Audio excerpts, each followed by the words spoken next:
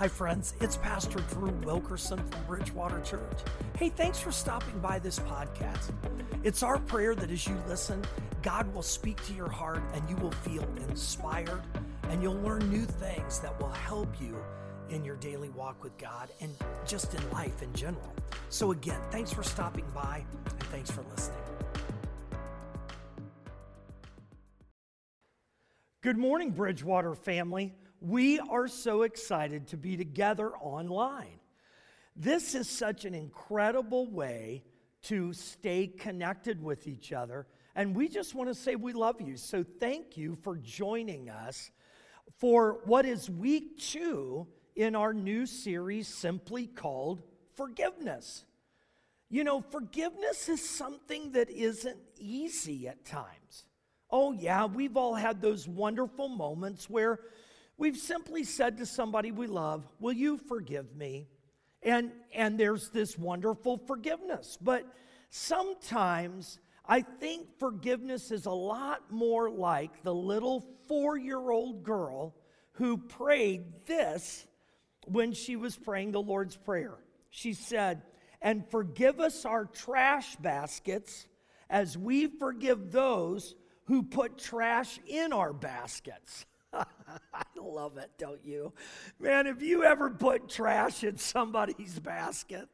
Or maybe just this week, somebody tried to dump a whole trash can into your life. And it is difficult to give and sometimes even to receive forgiveness.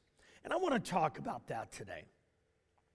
I want to spend some time just diving into a story that answers the question, how much forgiveness is enough? Have you ever thought about that? Have you ever wondered, is there a saturation point on giving forgiveness? Have you ever wondered, and wow, this is a shocking thing. Have you ever wondered if God's like, you're reaching the saturation point on my forgiveness? I can tell you the good news is God wants to forgive us at any time we sincerely ask Him. But how much forgiveness is enough? We're going to dive in to the story found in Matthew 18, 21 through 35.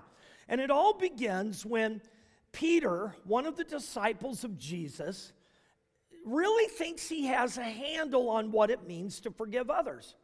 And as Jesus speaks to Peter and the disciples, he tells a parable, and 4 incredible insights come out of this that I'm going to warn you right now.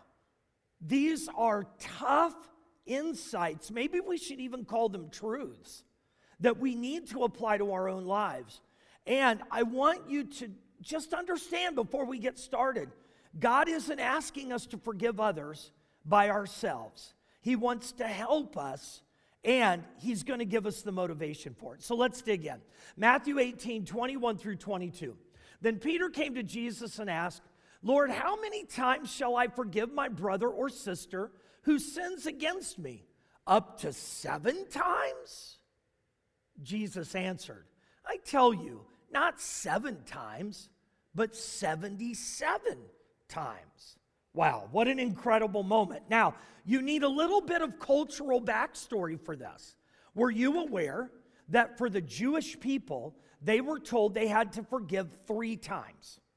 If somebody offended you, especially if it was the same offense, you could give 3 opportunities for forgiveness.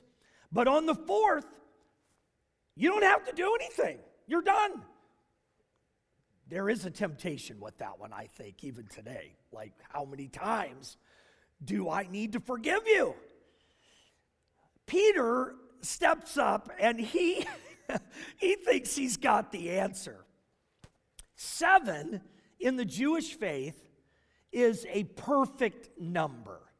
It has this divine sense of perfection. And I think that's what was rolling through Pete's mind. I think he walks up to Jesus and he goes, hey, Jesus, how many times do we have to forgive somebody?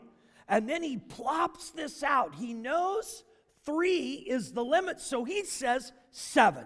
What about 7 times? I think he's kind of puffing up his chest a little bit. I think Peter's thinking, I got this one. I've been wrong before, but this one, I'm good. Then Jesus looks at Peter and says, not 7 times, 77 times.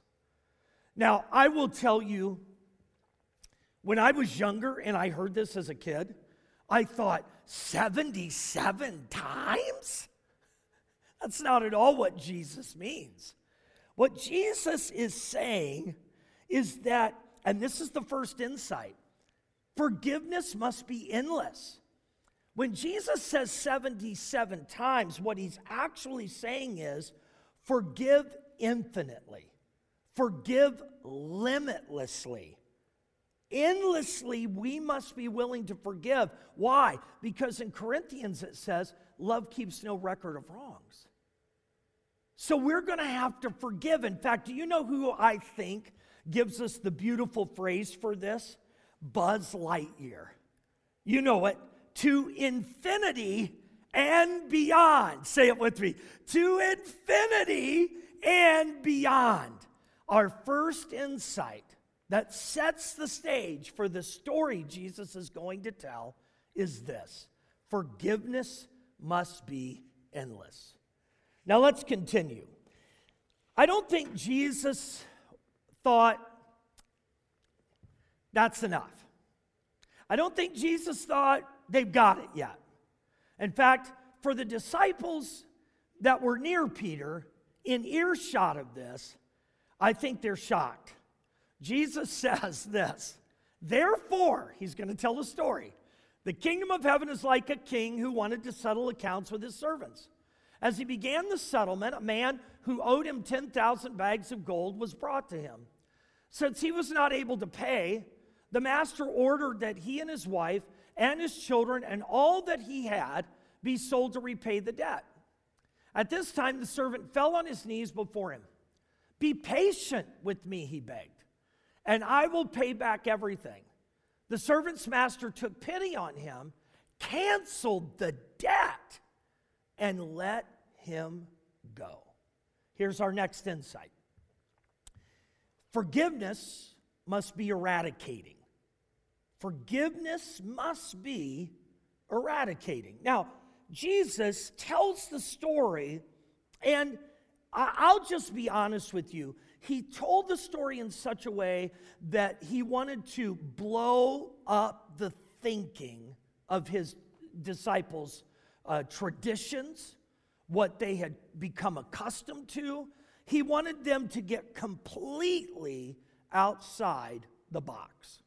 And so he tells this story that no one expected Jesus to tell. And here it is.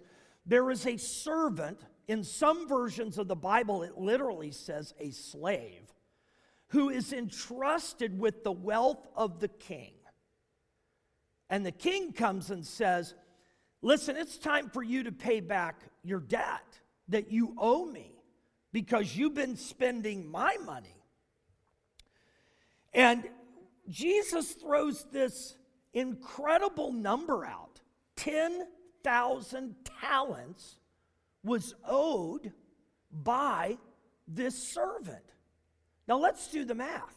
10,000 talents. It's something the disciples couldn't even wrap their mind around, and this is why. In silver, $10,000 talents today would translate to about $176 million. Jesus isn't really trying to make sense of this. Remember, he's trying to get their mind open because in gold, it would be $3 billion. Now you're like, wait a minute. First, we're trying to make sense of this. First, how could anybody ever amass that kind of a debt? What was the king thinking? I think I would have a harder time understanding it if I didn't realize that the national debt for the U.S. is probably something like, the last time I read, over $30 trillion. So here is a servant that was entrusted with the master's finances, and he has spent this money on his own, for his own means, and now he owes it. And the disciples, especially Peter, I think they're like, wow, where is Jesus going with this? How could anybody ever get in this kind of a debt? And guess what? That's not the point. The point Jesus is making is that the debt is so huge. The debt is so huge that the servant can't repay it. He can't repay it at all. And if we look closely at this next 60-second window, when the servant knew that the king could sell his family, could take everything he had, the servant falls to his knees and says, "Be patient with me." He begged, "Be patient, and I will pay everything back." Now, the idea to be patient means to not just wait, but to be merciful. Now, that's important. This slave, this servant isn't saying, "Hey, let's work out a compromise." He knows he owes it all. And he says, "Be patient with me." In other words, not only wait for me to pay the debt back and let me figure it out, but be merciful to me, because he knew that the king had the authority to avenge himself, to have all of it repaid. But we're also told this: the king had compassion. Wow. Now, can I just ask this? Let's just break this down. If somebody owed you $1 million, just $1 million, not 176 million, just $1 million. If somebody owed you $1 million, would you patiently, mercifully, and graciously have compassion on that person and say, "It's no big deal. It's fine. You're forgiven"? In fact, we're told the debt is canceled. It's completely canceled. I got a phone call one day when I was much younger. Matthew, our middle child, had been born, and we got the doctor bill. That was back in the day when we didn't have any money, Kay and I, really, and we got the doctor bill, and it was our portion of it, our 20% of it, was several $1,000s. One day I picked up the phone, and it was the doctor's office, and they said, "You have a payment due, but the doctor has waived all your fees." I just stopped. I was in shock. I'm like, "Ma'am, could you say that again?" She kind of chuckled, and she said, "You heard us right. The doctor has decided to cancel the debt that you owe for your son's birth. You don't owe us anything else." Tears started running down my face. I hung up the phone, and I don't dance. You don't want to see me dance, but I do a really good shout for joy moment. And Kay's like, "What happened?"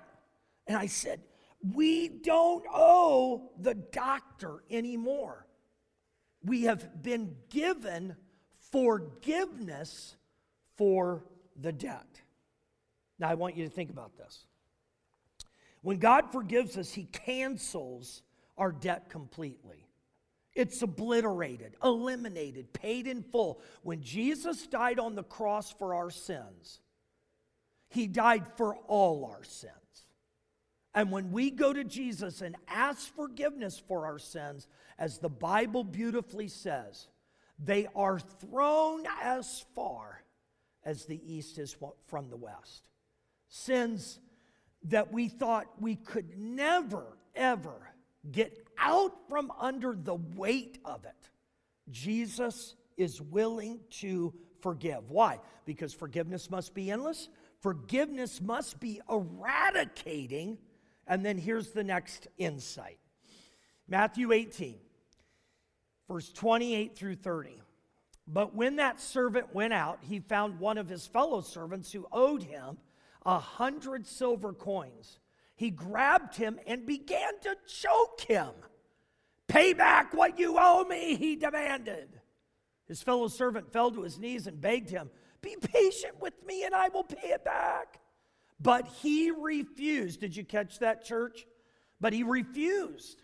Instead, he went off and had the man thrown into prison until he could pay the debt.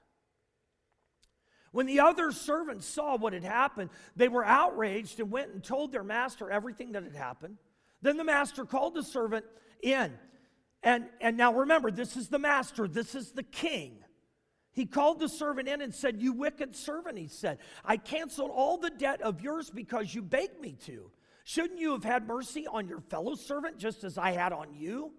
In anger, his master handed him over to the jailers to be tortured until he should pay back all he owed. Here's our third insight. Forgiveness must be experiential. Forgiveness must be experiential. Now, this is incredibly important. This is the moment where we begin to understand how God views forgiveness for us and his expectations of the limitless forgiveness that we must give to others.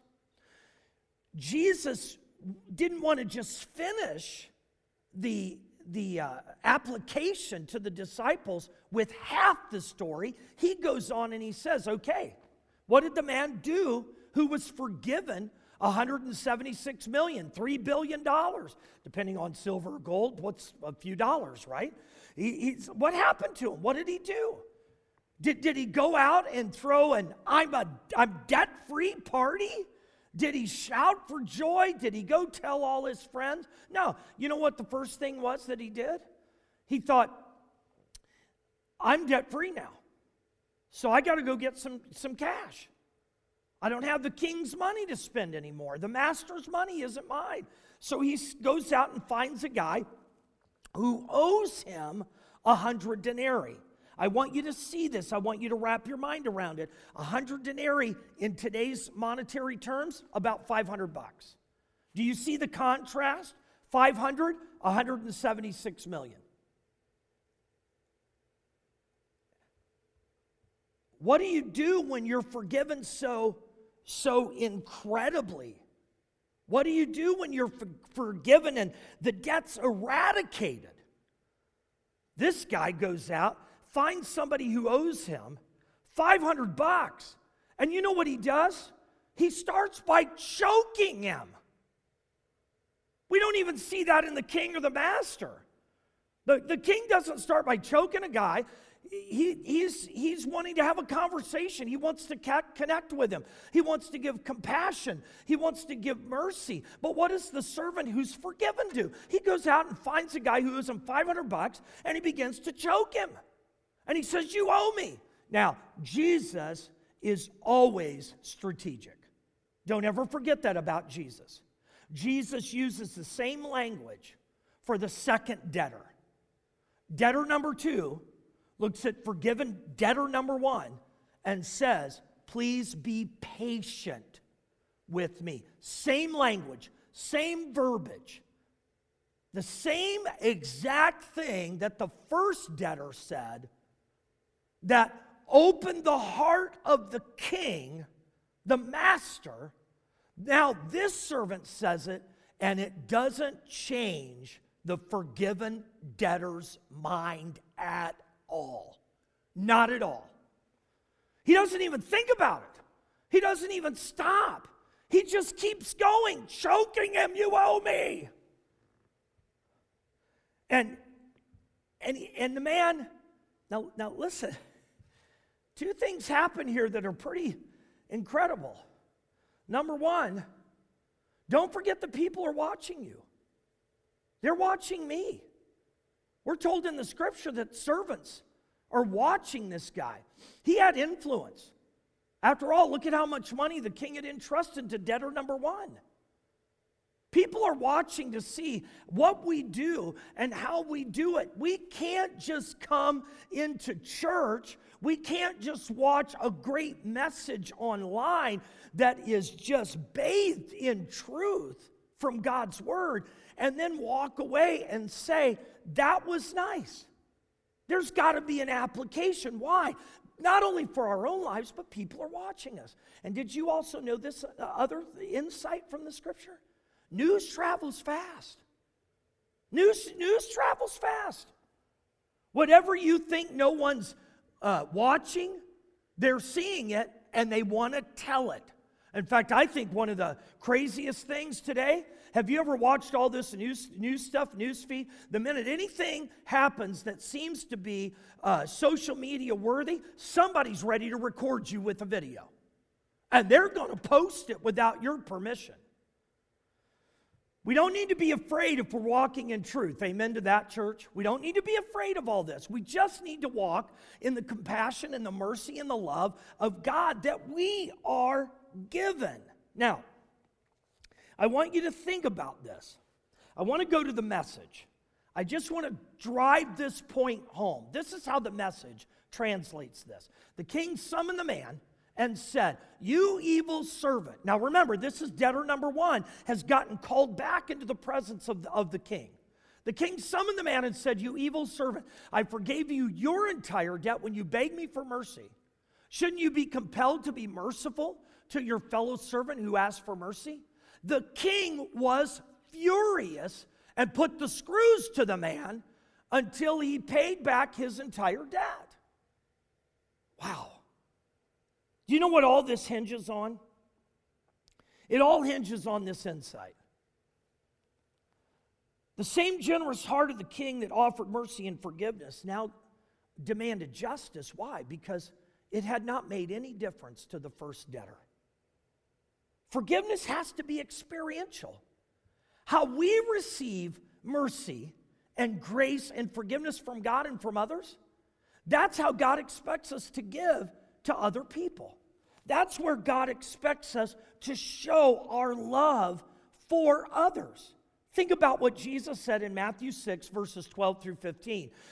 This is very clear. At the very end of the teaching on the Lord's Prayer, Jesus said, "This is how you pray. Forgive us our debts as we also forgive our debtors, and lead us not into temptation, but deliver us from the evil one." Now look at how he closes this out. "For if you forgive other people when they sin against you, your heavenly Father will also forgive you. But if you do not forgive others their sins, your Father will not forgive your sins." Please put a big stop on this for you. Press the pause button. We've all sinned and need God's forgiveness. Every one of us. The motivation behind our forgiveness must be the same motivation behind the forgiveness of God, which is love. See, I can easily forgive the people that I easily can love. Isn't that true for you? There are some people in my life that it's easy to forgive them because they're just so easy to love. But you know what Jesus expects? The people that aren't easy, the people that intentionally make it hard, like the debtor who was forgiven $175 million, but isn't going to be forgiving. He wants to choke his friend that he has loaned the money to. Those are the people in our lives that are difficult to forgive. But you know what Jesus says? Do it anyway. Because your resources for forgiveness aren't just your own human resources. Our resources that we draw from, the deep well that we draw the water of life and forgiveness and grace from, is the well of God's love. And it's hard. And then add to what Jesus is saying. It's so hard. He goes, "And how many times do you do it? 3 times? And then you're done? Hey, I'm done with you." Is it 7 times? No, 77 times, limitlessly. We keep forgiving people. Now, that does not mean that we stay in toxic relationships. Because there are people that will try to take advantage of that. But what we can do from the very bottom of our hearts is forgive others, because God has forgiven us limitlessly. He's eradicated it, and it's experiential. In fact, it reminds me of the time we had a phenomenal communion service during a Christmas Eve service years ago when I was pastoring in Pennsylvania. The house was full for Christmas Eve. We did communion. You could just really sense the power of the Holy Spirit. And after church, we were all greeting each other, talking to each other. And all of a sudden, I had the drummer of our band come up to me, and he tapped me on the shoulder, and he said, "Can I see you in the kitchen?" I think, wow, Christmas Eve, okay. And I go over into the kitchen, and this brother, wonderful guy, he looked at me and he said, "Will you serve me communion?" And I said, "Well, sure." I said, "I'll be glad to serve you communion." He goes, "Well, I didn't receive communion because I wasn't right with God. And I wasn't right with God because I wasn't right with my pastor." He said, "I've been upset with you about some things and haven't been willing to come and talk to you about them." And he said, "It's all me." He said, "This hasn't been about you. This has been about me." And he said, "I want you to know that I love you. And as God has forgiven me, I'm forgiving. But I also need you to forgive me." And then all of a sudden, he just embraced me. And he hugged me. And he's crying and I'm crying. And then 2 brothers took communion in the kitchen of the church after the Christmas Eve service. Because you know why? For God, His kingdom extends beyond online services, church services, special events. It's always. It's forever. And that's why forgiveness must be experiential. But there's one more insight that I've got to give you. It comes from the last verse, verse 35. "This is how my heavenly Father will treat each of you unless you forgive your brother or sister from your heart." Now, I need to read this again. We've touched on it, but we've got to make a point very clear. "This is how my heavenly Father will treat each of you unless you forgive your brother or sister from your heart." Here's the 4th insight. Forgiveness must be extravagant. It's got to be incredibly extravagant. Now, are you able to just grab this thought? It's a theological thought, but it's just a practical thought. As much as God is a God of grace and mercy, God is also just. That's very, very hard for us at times to understand. It's not unthinkable that God would forgive so lavishly and punish so justifiably. God is such a great God of compassion and mercy, but God has expectations of those that say we belong to Him. Jesus is intentional with this last verse. Forgiveness must be extravagant, and He's teaching us that as we are forgiven by God, we must forgive others. But here's what He's really making this point. The minute you and I don't want to forgive others lavishly, listen, it's because we've struggled to let God forgive us lavishly. We're holding on to a grudge. We're mad at someone. We've decided, well, I'm not going to forgive that person. I had somebody come up to me one time and they said, "Pastor, it was a great message on forgiveness, but it doesn't apply to me because," seriously. And the person said, "It doesn't apply to me because you don't know what the person has done to me."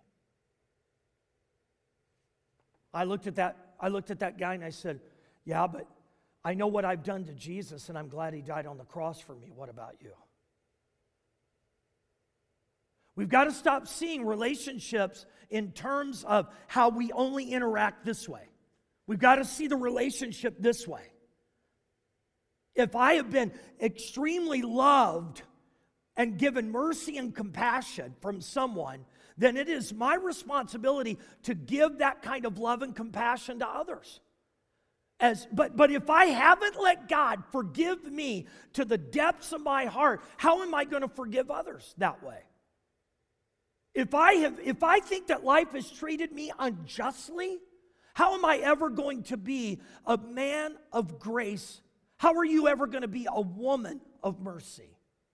You see, that's exactly what we're talking about. We're talking about what it really means to give everything we can over to God because forgiveness must be extravagant. There is a story that has been told over and over and over again for the last few decades, but it is a story that drives the entire point and teaching of this lesson home on what it means for us to forgive others. Corrie ten Boom, she and her sister, as Christians, were arrested and thrown into a Nazi concentration camp because they helped Jewish people. They were humiliated. They were completely void of food, and medical needs were unmet. In fact, her sister, Corrie's sister, died in the prison camp. Long after she had been released and Corrie ten Boom had begun writing and teaching, she was shocked when one evening a German guard from the prison camp she was in, came up to her after the service. He looked at her, someone who had jeered and visually raped these women. He stood before Corrie ten Boom with an outstretched hand and said, "Will you forgive me?" Now, folks, there isn't a single one of us that would say we could forgive someone after what Corrie had been through, if we had been through it, and she just stood there. She writes, and I want to read this. "I stood there with coldness clutching at my heart. But I know that the will can function regardless of the temperature of the heart. I prayed, 'Jesus, help me.' Woodenly, mechanically, I thrust my hand into the hand of the guard.